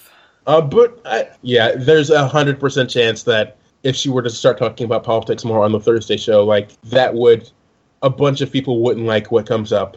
So it's just it's a matter of what percentage you want to kind of alienate. And also, like, Jenna and Al are Mormons, and like they talking about certain issues would put them in the position of either having to defend maybe the Mormon Church's position on something, which might not be popular, or to say we don't agree with the Mormon Church's position on this, which is not a considerate thing to do to them. I agree. It's keep it light, keep it fun. Let's talk about... I was going to say something from the old days. I almost said head scabs and butter sandwiches, but let's talk about hard-boiled eggs. I think that's where the reason why I like listening to the show, because I don't, talk politics with my friends that much. I do sometimes, but it's just, I don't know. I guess I don't feel the need to. I know how I feel, and I will listen to those shows to maybe have my mind change, because I'm not going to be set on something, but to a certain degree, I kind of already know what I want to know, and that's about it. I'm kind of the same. I listen to a lot of analysis and discussion, and even regular AM conservative talk radio shows, but I don't feel the need to go out to the bar and start talking to people about why I don't like the precedent that Donald Trump sets by saying blah blah blah, because once you say that about defending your NATO allies and then blah blah, that's not going to change anyone's mind, but B, it's I don't feel the need to argue about it that much. Right. And what do those people find that they're going to get out of that? That they're going to have a team of people that pat them on the back and say, you're smart. We're on your team. Or a bunch of people that hate you and you can get into a fight. I don't know. I guess I don't see the point of it, but I understand everybody's different. I'm learning that from doing the show. And I like how I said I wasn't going to talk about it, and we just talked about it a lot more. One thing I learned from this episode that I did not know is that the lighter roast of coffee is more caffeine. Because for me, I always get the darkest roast possible, because I think that's going to be the strongest flavor, most caffeine, and the lighter roast has more caffeine. My mind was blown. Do either of you already know this? Yep. Are you serious? Yeah, well, I just found it out this probably... is information that I needed to be hearing about. I just found this out maybe 4 or 5 years ago, but yeah, I did know it, but I think everyone thinks the reverse. I think most people think that. Because whenever I see light, medium, dark, I think, okay, that's the lighter roast is for the wimpy people that just a little hint of coffee flavored water. And then the dark is going to be the espresso roast and the dark, strong, bitter flavors that I like that bite you when you take a drink. I did not realize, and I do get the breakfast blends a lot. I like those. I think I accidentally tried one once. I'm like, wow, this has a lot of good flavor, but I didn't know that it was. And I like how Al was like, oh, is that bacon and eggs flavor or something? I forgot what he said. I don't know. I feel like I've heard that and I just forgot about it, because normally I do go with a darker, not super dark, not like you with your black coffee, but I drink if I ever go to a coffee place, I'll just get a latte. Anything with espresso is good. But yeah, I think I'm gonna have to start buying lighter coffee. Shout out to Megan, and in this together VIP gift bag that someone actually stole this. So not everyone got it, but because I was with her, I got it at her house. There was a sponsor that gave them coffee, and it's really good. I got one, and I have not tried it yet. And I'm really excited about that. People are stealing it? Someone stole the whole box of it, so only a few bags have it. Oh my gosh, that's so sad. Also, Megan, if that poopery comes in, you know my address. You'll need it after my gift that's probably sitting in your in the office expiring right now in your apartment building. I'm sure it'll be fine. Yeah. Most of it will be fine. Did you send me back the black and white cookies? No, my God, those things were good too. That you stole from me? I did not steal those back. I didn't even see them for 2 days. I went out there. I'm like, ooh, what's these? When I was we were all drinking at Megan's after the festival, and they're passing around champagne bottles, and we're drinking Tecate, some Tecates. And then I was like, ooh, what would be good right now? Some cookies. And I look in my bag and I'm like, well, where the fuck are the cookies? I looked in her kitchen. I was like, oh shit. I was like, I guess they fell out. You took them. A happy accident. I tasted those things and I thought, I don't know if that's what they're supposed to taste like, but those were tasty. That's what the other one that I had from Whole Foods was like. So I think that's what they are. Okay, good. Because I looked up some other ones and some of them said they were a little bit different or something. I don't know. Anyways, they were good and I want to get them again. I wish they just had them in the store. You guys have Whole Foods. Yeah, but the ones I got, those Entenmann's, those were so good. The Whole Foods, Whole Foods is so expensive. All right, I'll go there and get them. It's important. It's one cookie. You know what? We have a really good bakery right like down the street from us. I should go check and see if they have them there. You should. Random cookie question. Have you guys tried the, a couple things at the Trader Joe's, the chocolate chip walnut cookies? No. They are really goddamn good. Okay, you just reminded me that they have black and white cookies there, too, that I almost got for you, Rafael, except for I thought Trader Joe's things always go bad, like, in one day, so I didn't get those. But I need to try them from there. So, what do you say, black? You know what? I have a bag of them when I go grab them. But also they have... walnut and chocolate chip? Is that what you said? Yeah. Oh, that sounds so delicious. And there's also these, like, some sort of brown sugar blondie brownies that they have that are crazy good. Like, R-word good. You can't say it anymore. What did they used to have? Some molasses cookies that I used to have there that were so good. These soft baked cookies that were delicious. I rarely get any baked goods from there because it all goes moldy and before I can even get to it. I rarely buy anything like that because I know, like, if I'm at the store, like, and I'm like looking at cookies, don't even do it because I'm gonna fucking eat the whole thing in like 2 days. I'm gonna feel like a garbage pile more than I already do. So. Well, good. You'll enjoy my present I sent you. For the record, they're called chewy, chunky chocolate chip cookies with walnuts, and they are technically vegan, but don't let that dissuade you. They're still full of sugar and super unhealthy and great. That sounds delicious. I'm going to go there tomorrow because that's the closest grocery store to me. And I will try their black and white cookies first before I head out to make the pilgrimage to Whole Foods. More random grocery store talk. I did not know. I'm new to Trader Joe's. I thought it was some expensive place like Whole Foods, so I never went there. Me too. But, yeah, I just started going there a couple months ago. I was like, oh, this is about the same price as the Safeway I go to. Yeah, and they have better things. I mean, there's a lot of things you can't get there, but they just have better everything. Everything's good there. And I thought the same thing. Just, this is where rich people go, and it's going to be all stuffy. And which, by the way, though, the clientele is their own breed. Like, there's the Walmart breed of people, and then there's Trader Joe's breed of people, and I don't like either of them. Yeah, like Trader Joe's people are what Trump voters think Hillary voters are. I'm wrapping my mind around that. Yeah, they are very much a type. There's a lot of like... Yeah, you'll know it when you see it. Yeah, but still, don't let it sway you. And by the way, Trader Joe's, make your stores a little bit bigger. People want to come there. You don't have to be shy. It's okay. You're legitimate grocery store now. It's okay to make room for, carts and lines and people and whatnot. So. Well, see, that would be selling out to the man. Be some sort of corporate. Or you can't have more than like 8 parking spaces. That means you're a sellout. They would have to change their name to Trader Joe's with Traitor. Oh, nice. Heyo. All right. So, Jenna, Omaha Steaks. I'm super excited that Alison has more sponsors. Have either of you received Omaha snakes? That was the greatest gag gift of all time. You just sent someone a bunch of fucking snakes in the mail. Oh my god. Leaving that puppy in. Either of you received Omaha steaks or sent them.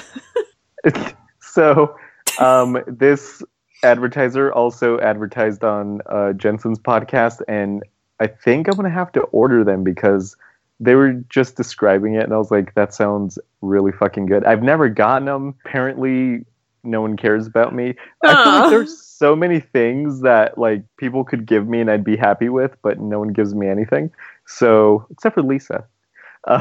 So, if anyone wants to send these to me, DM me on Twitter. I will gladly send you my address. So it's something that my in-laws started. Can you hear the Disneyland fireworks? I'm going to leave that in if you can hear it because it's nostalgic. Absolutely. They sent us a box like 2 years ago, and now they've been every year. And the first year I thought, this is so exciting. Like free food in the mail. That's just kind of, it's cool. It's food. Why not? And it's a box of meat. So it's super exciting. But then you go to maybe make a meal from any of it, and like the pork chops were like medallion sized, and the steaks are about the same size, but they are fucking good. Like the quality is great. But there are some times that we just said, well, I guess we're going to have steak and pork tonight because they're each like 2 bites.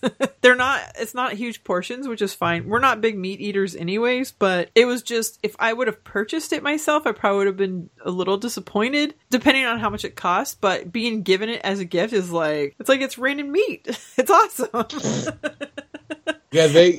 I've heard live reads for Omaha Steaks at some other podcast, but like they go through all the stuff that they send you, and Alison did that too, and it was like, that's crazy. The best meatballs that I've ever had, and their hot dogs are okay, their burgers were really good actually, and the steaks are really, I mean, it's all really good quality. Those little apple tartlet things are really good. They're caramel apple. The potatoes are a couple of other things. But anyways, it's totally worth it. If you give that as a gift, go to Omaha Steaks and use the promo code ROSEN because it is a great gift to receive. Now that they give it to us, I keep thinking, what if they stop giving it to us? Because when you see that big styrofoam box come, you're like, oh my gosh, like dinner is set for like the next however. It's fun. They have chicken fried steak too. That was like the best chicken fried steak. And those were actually big. That was really good. But I don't know how much it costs, so I can't say, but I know my husband and I have been like, if we bought this ourselves, we'd probably be like, this is a lot of packaging and a very little bit of meat. I don't remember the price from this live read, but the last time I heard someone do a read for it, it was surprisingly affordable.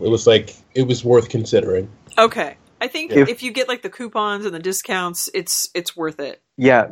Alison didn't mention the price, but I think Jensen did on his show, and I think it's like $75. Okay. It's pretty rad. You get to fill your freezer with some amazing things. Their filet mignons are good, and their other steaks. It's just, don't plan on like hosting a party with it, but it's, for you, Rafi, probably awesome, and TS, it'd be awesome. If you're cooking for like a couple of people, it's like perfect. Or just yourself, is what I was going at.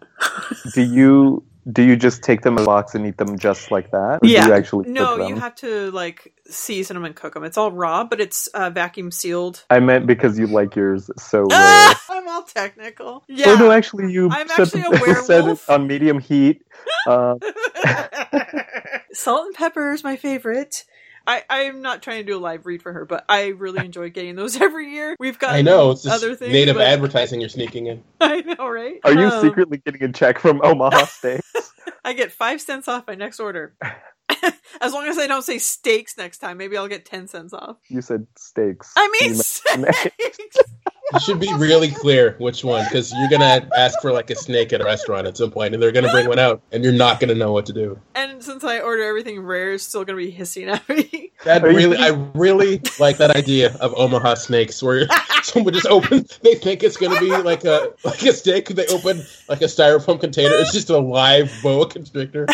Daniel, if you're listening, screw the bag of dicks. It's all about the box of snakes. Oh, Omaha Snakes. Rafi, you said steaks.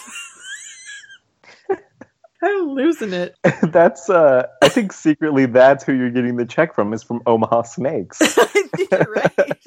Or you're like you're gonna start this as a business.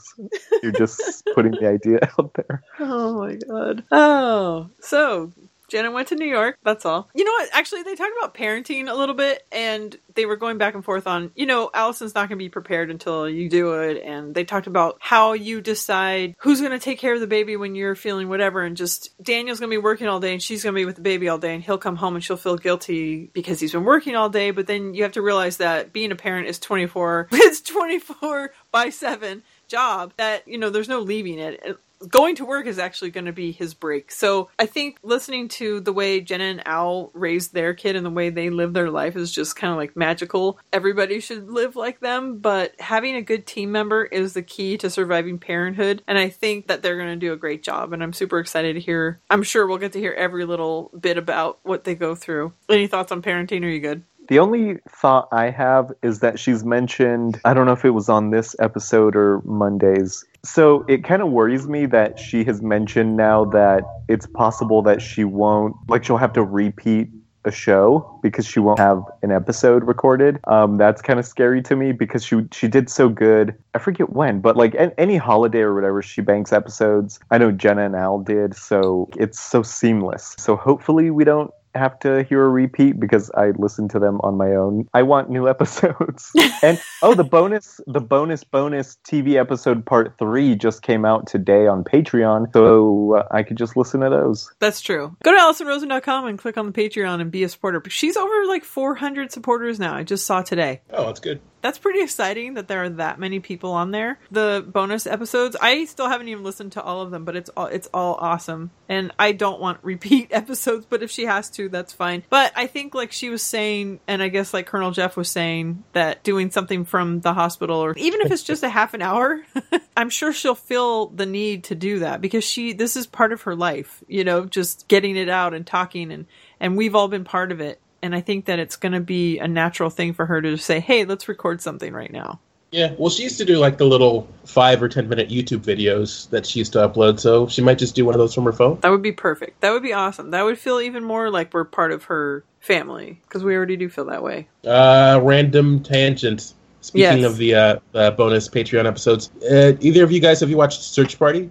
No, but I just saw that that's what the new one is, one of the shows that they're talking about. Yeah, I haven't listened to the bonus episode yet, but I'm looking forward to hearing them talk about it. I'm only about 4 episodes in, but it's actually a really, really good show. Can you tell me a little bit what it's about? Because I can guess, and I thought that's going to be something that's going to stress me out, but what is it about? It stars Alia Shawkat, who played Maybe on Arrested Development, and who is the most attractive human being on Earth. Anyway, it's about a college buddy of hers that goes missing, and this is after they've graduated from college, but it's not even a buddy of hers, it's some girl she kind of knew, but she sort of becomes obsessed with the case and trying to figure out what happened to this missing girl. It's mostly a comedy, but it's also a disappearance / maybe murder mystery thing going on. So it's definitely worth a watch. What network is it on? TBS, I think. I've been watching it on demand on Vudu. Watch the first episode for free on Vudu, but it's good. That actually sounds better than I thought it was. So what did you think it was? I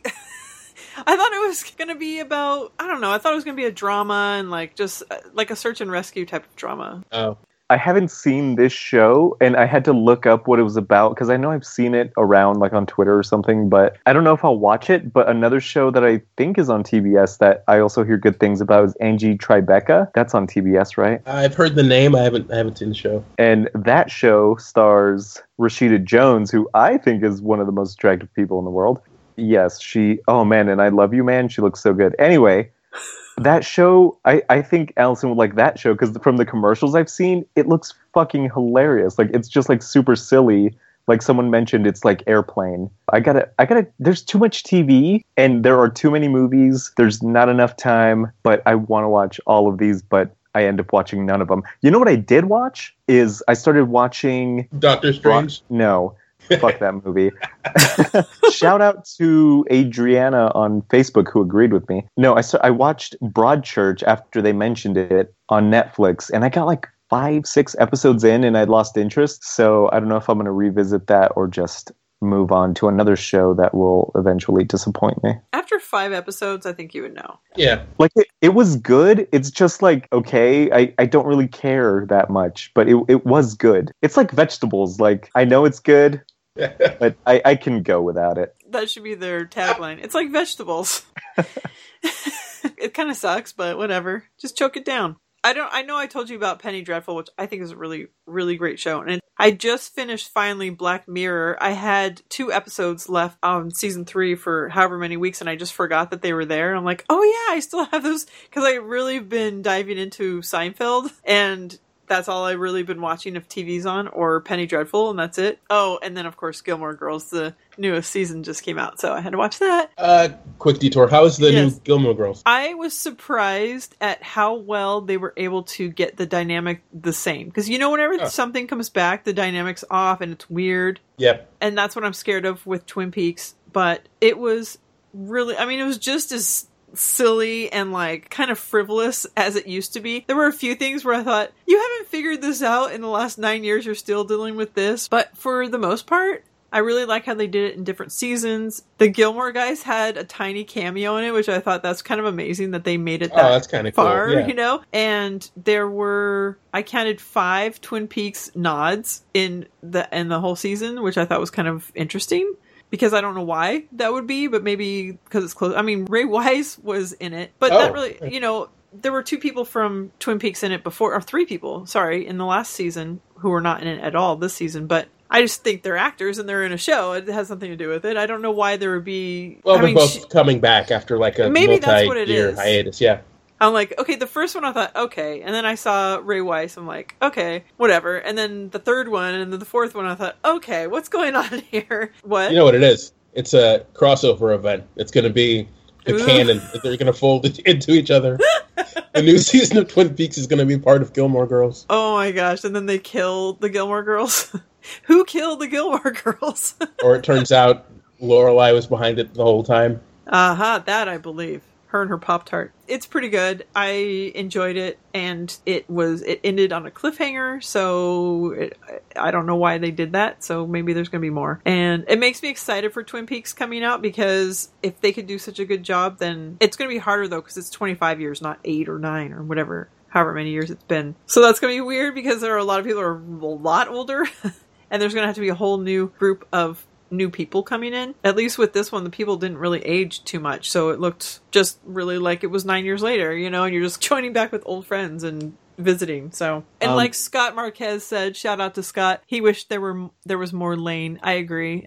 Even in the other season, I wish there was a little bit more of her, because that was Rory's best friend. Come on, Rafi. Was there any reference to a damn fine cup of coffee? Is that no? One of them? That would have been that would have been good.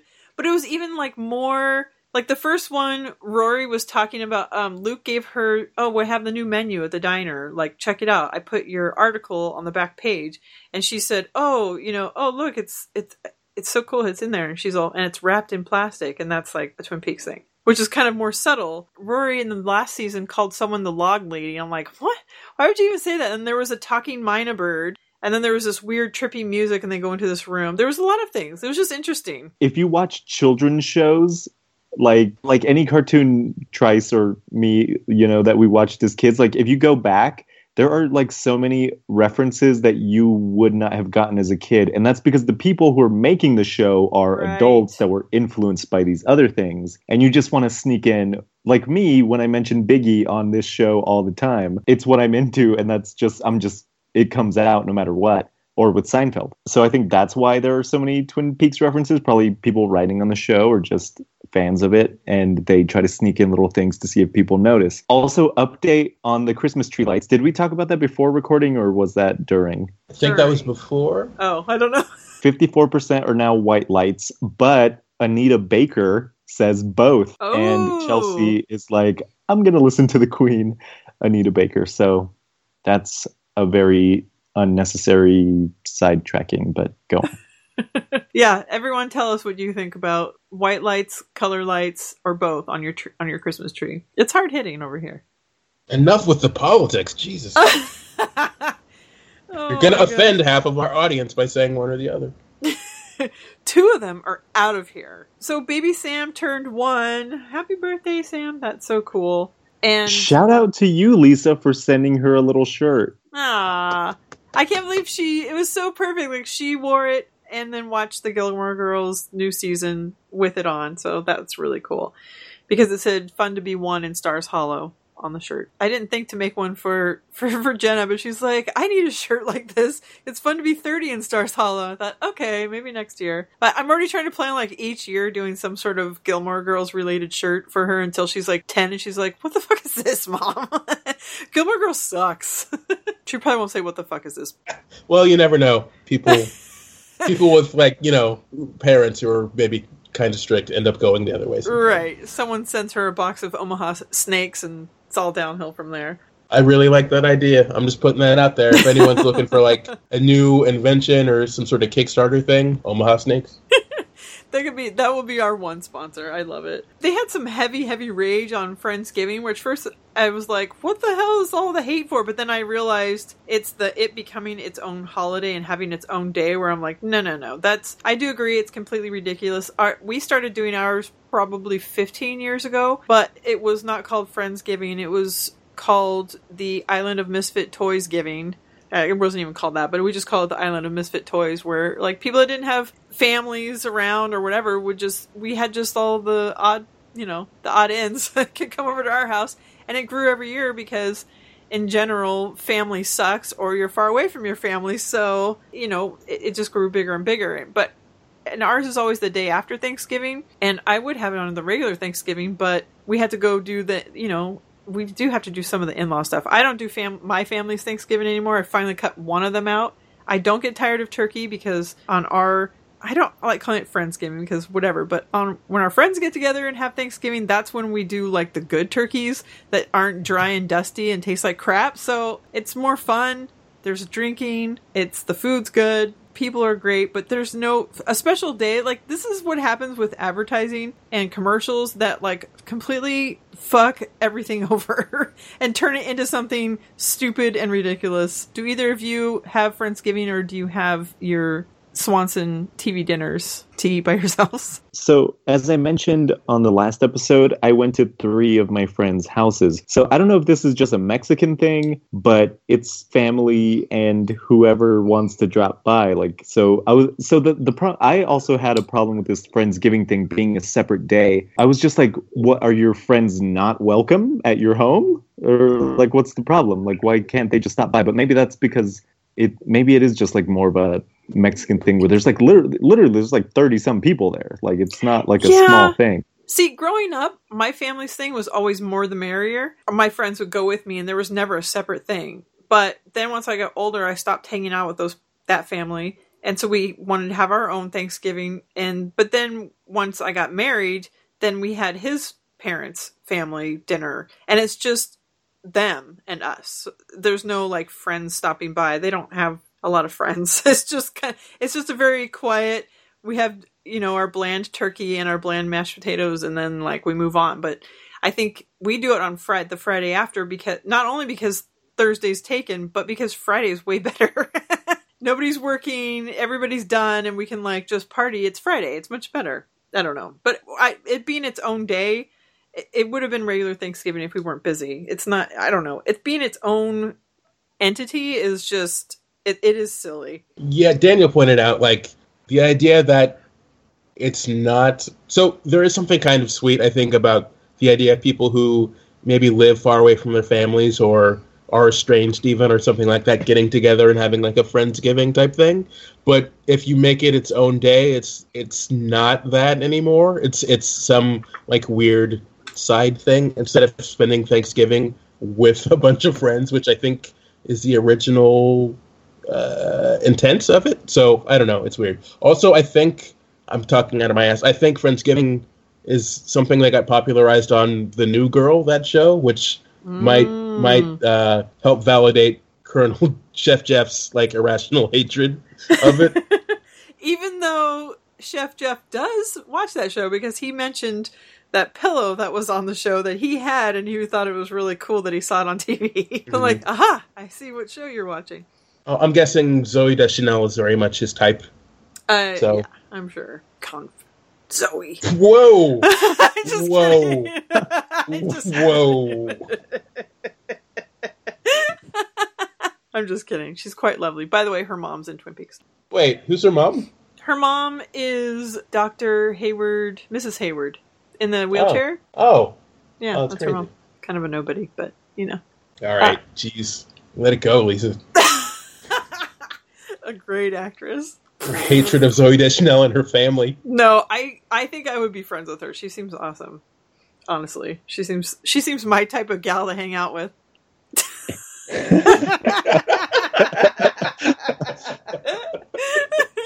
Oh god. I have other stuff here, but it's kind of whatever. Yeah, I had like PE, worst memories. They kind of talked about all the stuff that I was thinking, I think. Compression socks, Jenna's candid bleed out weight loss program kind of took me by surprise. But other than that, after birth and whatnot, I think... Yeah, so as someone who has given birth, what are your whole feelings about their conversation? I didn't find it as bloody as they're saying, that Alison's anticipating, but I didn't have to do the ice packs either, but I do remember the giant diaper thing. They were like, here you go. And being... you're really shy and like everything, you don't want to be like just, I was going to say spread eagle, but you are. But you don't want to be like just so exposed. But like by the end of it, you're just like, fuck it. Like everybody's seen me naked here in the worst possible positions, and everybody's seen the inside of me. So thanks and good night. You know, it's not. The modesty goes out the window. You just have to be like, I don't care anymore. Especially when you're all drugged up or in pain. You're just like, I don't care. But just, yeah, as a heads up, I'm also going to isolate that audio about everyone seeing me naked. I think Omaha Snakes might be firing me. So the whole thing, I think it's good that Alison's hearing all of these horror stories because it might not happen and then she'll be pleasantly surprised. It's not like having diarrhea where it's just like you get nothing good out of it, you know? It's a lot of pain and work and all this stuff, but then you get like this magical little being out of it. So do you guys want to talk about some... Oh, you know what? Before we talk about JMOs, they were going to do a snack chat that Andrew sent in from Tacoma, and that's Andrew Ant. He's a friend of ours on Facebook, so shout out to him. We got a tease on his snack chat, which we don't know what it is, but I'm excited to hear what it is, because I know he was excited about sending it in. So I'm glad that he participated. And also, we got a scoop on who next week's fill-in for Thursday will be. It's Dr. Rosen, Andy Rosen, Elizabeth Lame's husband, who also managed Meg Myers. Aha, I'm excited. I think you would like Meg Myers' music, Lisa, because she's super depressing. Oh, I thought you were going to say she's really old. She's silent era music. Let's talk about some JMOs. Rafi, do you have one? There's one I want to talk about, but I don't want to talk about it. Okay. Because I want to gonna badmouth it, so... Oh, boy. But I guess we're all just going to have to wonder what that is. TS, which one did you pick? So, some guy named Jason Dix said on the Monday Show that 95% of his laughter is faked, and movies never make him laugh. So this is how Ghostbusters 2 came up, because... Erin Gibson said, that's such a great, funny movie, which stood out. Anyway, they talked about The Hangover and how they saw it the first time, and then it was less funny the second time, and I had the exact same experience. I don't think it was because I was with a crowd. I remember I was with a very small audience the first time I saw it, and I ended up seeing it again. It just, I don't know, some movies just don't hold up that well. I agree. I think there are certain, like, the people you're around or... Yeah, I had the same experience with The Hangover, and I did see it in a packed theater. I think that helped. I don't know. I think it's just one of those dumb comedies that I would never revisit. But I do have a memory of, like, as a teenager going with my sister to go see Sweet Home Alabama starring Reese Witherspoon. And some joke. I can't remember what joke because I haven't rewatched this movie, but there was a point where there was a big laugh, and then it died down and got quiet, and I could not stop laughing for like 2 or 3 minutes, and it got to the point where I was like, what do I do? Because I can't stop. Oh my gosh. Tomorrow, just remember this moment tomorrow. That's all. All right. Oh, God. I picked one from Ray Morgan. He says, when I spell the word people, I say the word P-O, plea. Which I don't. I do the P-opal or whatever everybody else was saying. But she said that this is Vintage JMO, so I think that should be his new Twitter handle, Vintage Ray. I'm sure he'll really love that he got a Vintage JMO. But I was going to say something else. Oh, yeah. Oh, my God. Whew, can you tell it's almost the end? Then Alison started talking about pronunciations. Of course, that's how it rolls on this show. And then she was saying, someone mentioned... the difference between saying Dawn and Dawn with a W and Dawn without a W. And then they were going into all this pronunciation of Dawn, and I thought it was funny that we kind of like, when Joanna and Emily and I were on and we were talking about Bruised by Dawn, and we kind of picked his name apart and talked all about that, and then they went ahead and started doing that. And I thought that was kind of funny, and I actually found the original tweet, and I saw the guy, which he kind of didn't really make sense. He didn't really explain it to Alison correctly, but the way they were saying it on the show was really funny. And it reminded me of Welcome to the Dollhouse because Dawn Wiener, of course, her mom says the name Dawn like horribly. And it's just, I love the conversations that come out of JMO sometimes. So Ray Morgan, you sparked a good conversation. I thought it was funny. And shout out to Bruised by Dawn, who should be on here, by the way. You don't have to bring me porter, okay? You just be on the show. About the conversation about Dawn, the guy who tweeted it originally, I don't like his tone. The way he originally... He was just like, hey, it's pronounced Dawn, not Dawn, or whatever the fuck he wrote. And I was just like, hey, guy, fucking cool it. Like, explain yourself, because you sound like a maniac right now. But I actually do think that there is a difference in the pronunciation. It's so subtle that no one would ever point it out. But apparently this is like this guy's pet peeve. And by the way, I have a pet peeve with someone else too, and I hope that he doesn't listen. But I don't even know who it is. But it was this guy trying to find this fan cast and asking Alison, and then she tells him, and then he made a comment like, the fan cast is longer than your show. That's bizarre. And I realize we're going over like 2 hours right now. But I didn't want to have to like pick it apart and say, well, we're actually talking about 2 episodes. And we talk about more than just that show. And we like to talk because there's a lot to talk about with Alison. She sparks a lot of good conversations. So my apologies if you do listen. We love you as a listener. But it seemed unnecessary. Also, that would have been like 7 tweets. So you would have seemed like a crazy person who can't stop replying to something. I think that was the other thing where I was like, do I really want to rant right now? Probably not. Hit me up on Facebook and say it to my face. I'm sure he's listening. I'm sure he's invested his 2 hours this week in this show. But he'll be the next super fan. I think this is where we should end it. Speaking of going long, I still don't know what I'm waiting for. Somebody like Kiki Shepard to come out and like hook me out of here. Waiting for the theme music to start playing. Yes.